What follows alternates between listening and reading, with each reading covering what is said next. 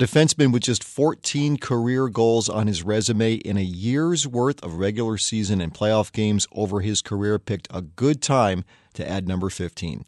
Robert Bortuzzo of the St. Louis Blues is what's known as a stay-at-home defenseman. It's a nice way of saying he's expected to take care of the puck in his own end of the ice, shut down the other team's offensive players, and let others worry about creating offense at the other end. But Bortuzzo wandered from home and scored the tie-breaking goal late in the second period that proved to be the game winner in the St. Louis Blues' 4-2 win over the San Jose Sharks, a victory that knots up their Western Conference final as the series prepares to shift to St. Louis for Games 3 and 4. The goal also helped the Blues recover from blowing a 2-goal lead they maintained until the highest-scoring forward in the playoffs this year struck yet again.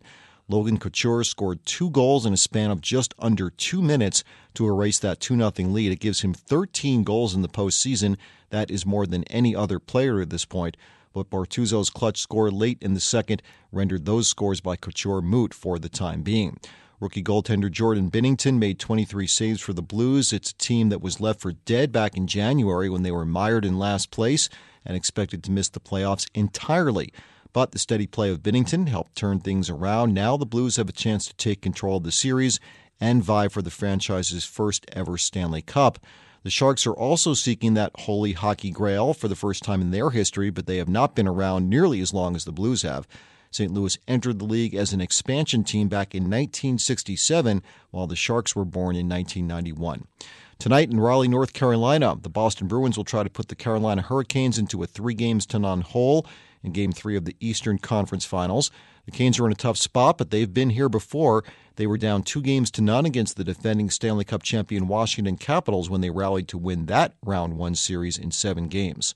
The Western Conference Finals of the NBA playoffs begin tonight, and the franchise that has but one NBA title banner raised to its rafters will be a decided underdog against the team that has won the championship the last 2 years running. The Portland Trail Blazers' lone championship was back in 1977 when they won it, but they will look to give Steph Curry and the rest of the Golden State Warriors all they can handle when the series debuts in Oakland tonight. One of the storylines to watch in this one is the sibling rivalry between superstar sharpshooter Steph Curry and his little brother Seth. Steph is a deadly three-point shooting specialist for the Warriors, while Seth is making a name for himself in Portland. One big X factor will be the health of Kevin Durant, who was lost after injuring his calf in Golden State's win over Houston in Round 2. Durant had been Golden State's leading scorer in the playoffs, but will not be on the floor for Game 1 tonight. And while the Warriors have plenty of other weapons in their arsenal, Durant has been their most potent one to this point, so the Trailblazers will undoubtedly try to take advantage of his absence. In Major League Baseball, the New York Yankees and Baltimore Orioles were rained out at Camden Yards last night.